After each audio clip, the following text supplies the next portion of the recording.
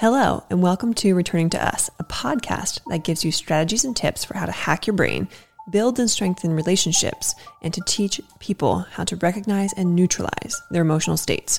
I'll discuss emotional intelligence and regulation, how food and exercise impact the body and brain, and share lessons from my own lived experiences. I'm Lauren Spiegelmeier, the founder of the Behavior Hub, which is an organization that works to reduce the stressors of raising and educating children through a brain and biology-based lens. In these episodes, I'll share stories and strategies from my own life, work, and research, answer listener questions, and wrap it up with a try-it-at-home tip. Decades worth of information in just minutes. You ready?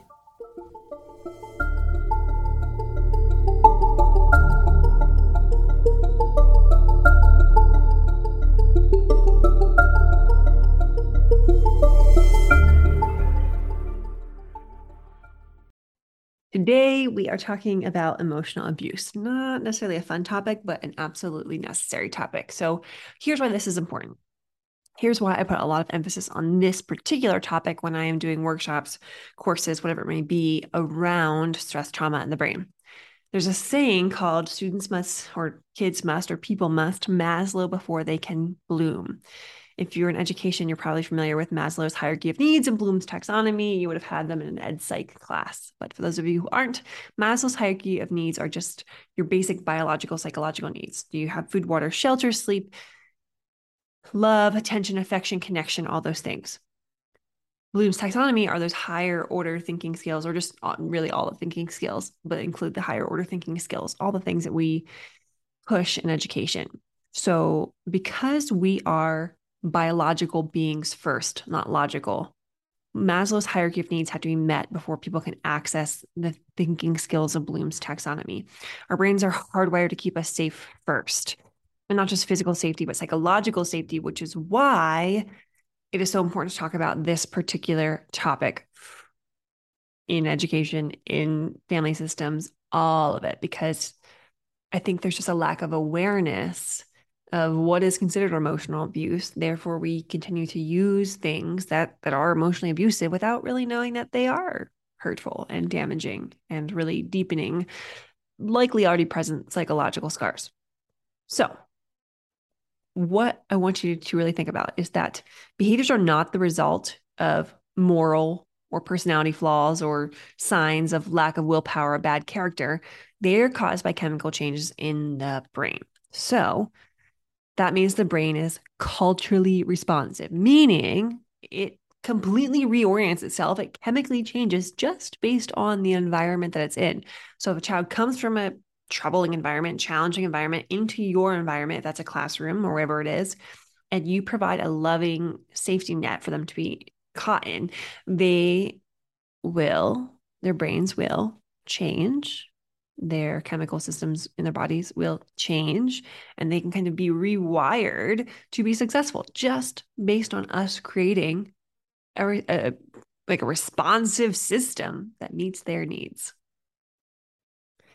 Okay, so let's jump in here to emotional abuse. What does it look like?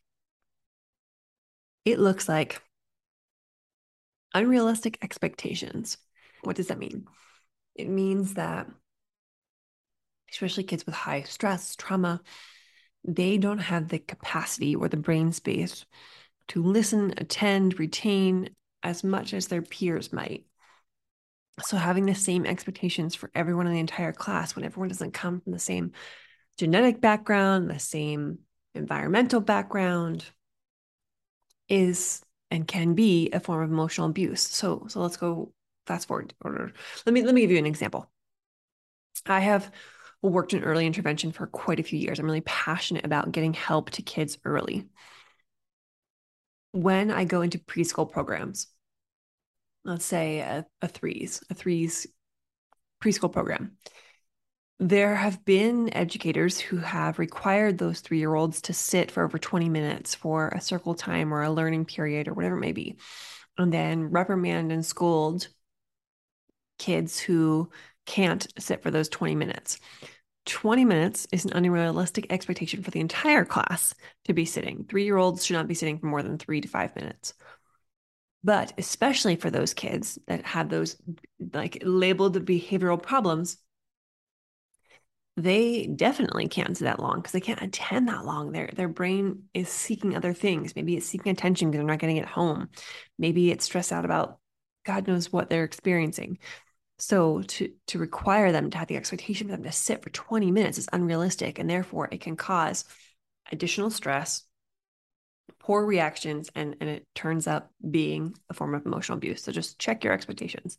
Do they meet kids where they are? Showing hostility. It's not one I see so much in education, but one I do see more in the home setting. But one I see frequently, almost daily, but definitely weekly, is threatening. I will see teachers and parents offer threats that I don't think they realize are threatening, but they absolutely are. So here's an example. Like if a teacher says to a child, either you can clean that up or I will clean that up. That's not a choice, that's a threat. Because a choice is when two options are offered that are fair and motivating to the child.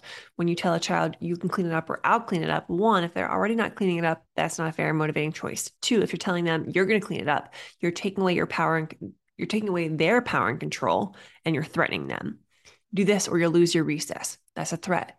There are all kinds of threats that we offer.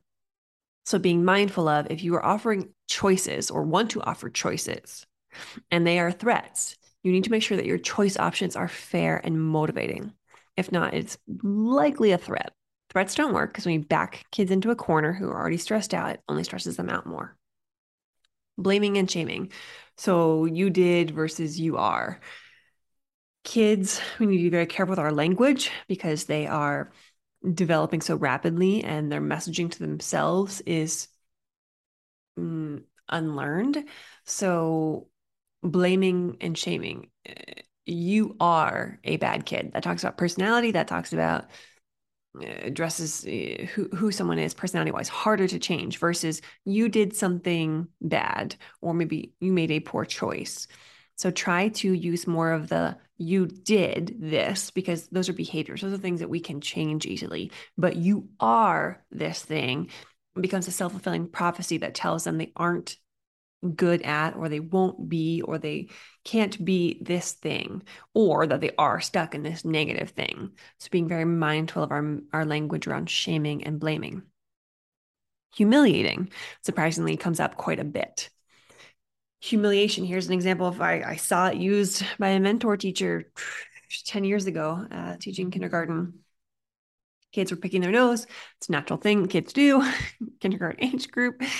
And when kids would pick their nose in his classroom, he would point at them and say, nose minor, nose minor.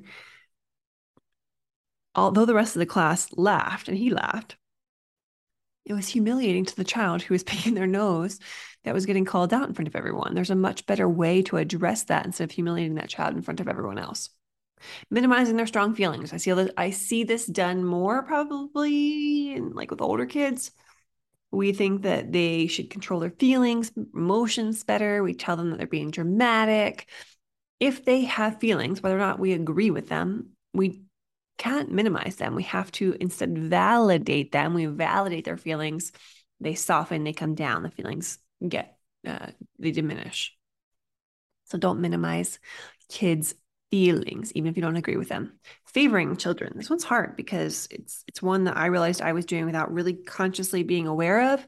We naturally want to be around kids who are easier to get along with, who are kinder, gentler, softer, loving, but try not to withdraw attention from those kids who take a lot of our energy and are a little bit more challenging, and trying not to give an overabundance of energy to those kids that are much easier to be around. Be mindful of your energy giving.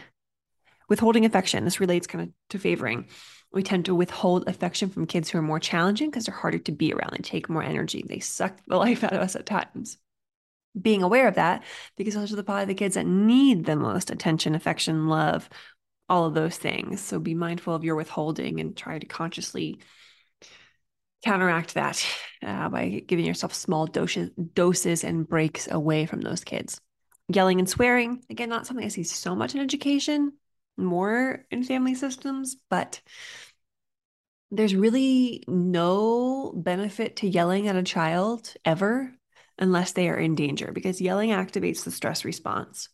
And if they're already stressed out, it's just going to make things worse. The only time that it is appropriate to yell is when a child is in danger, because we do want to activate the stress response because we want to save them from getting hurt. Mocking students is another. Insulting students, again, I see this one more in older grade levels where people are kind of insulting students to be funny, and the students might laugh or chuckle just because they're embarrassed or uncomfortable, but insulting students is never appropriate. So let me go through this list real quick. What is emotional abuse? Unrealistic expectations, showing hostility, threatening, blaming and shaming, humiliating, minimizing, favoring, withholding affection, yelling and swearing, mocking, and insulting. So, what happens when we use those tactics on kids who are already stressed out? Well, they develop these effects of abuse, which can be anxiety and or depression. They can get more angry and rageful. They experience more stress. It might flash them back to a traumatic or stressful memory. They have a lack of self-awareness. They're not heard, they're not seen, they're not validated. They have a low self-esteem. They have low self-confidence. They develop perfectionistic behaviors and become people pleasers. They have fear of failure. They might start to act out sexually. They might develop unrealistic guilt. They might even start to self-harm or develop eating disorders. These are all effects of abuse, and it doesn't necessarily mean just emotional abuse, but all forms of abuse. So if you see those things in students, you can probably guess that there's something that's misaligned. There's something that's not right. There's something that needs to be chemically altered in the body system to correct the underlying need or issue.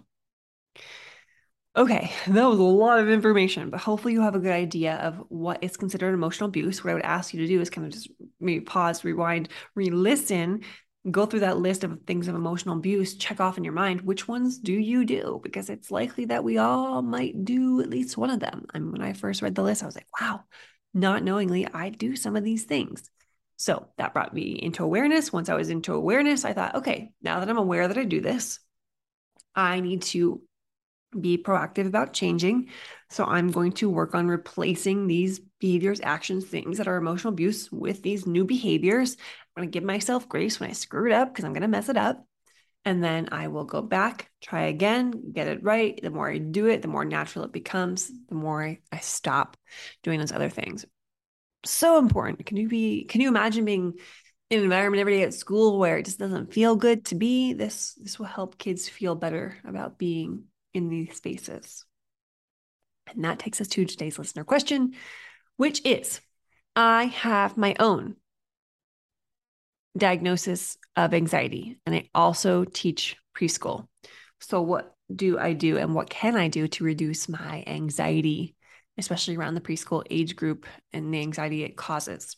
Okay, so first of all, I think it's helpful to know if you are an anxious person or a depressive, more prone to depression person.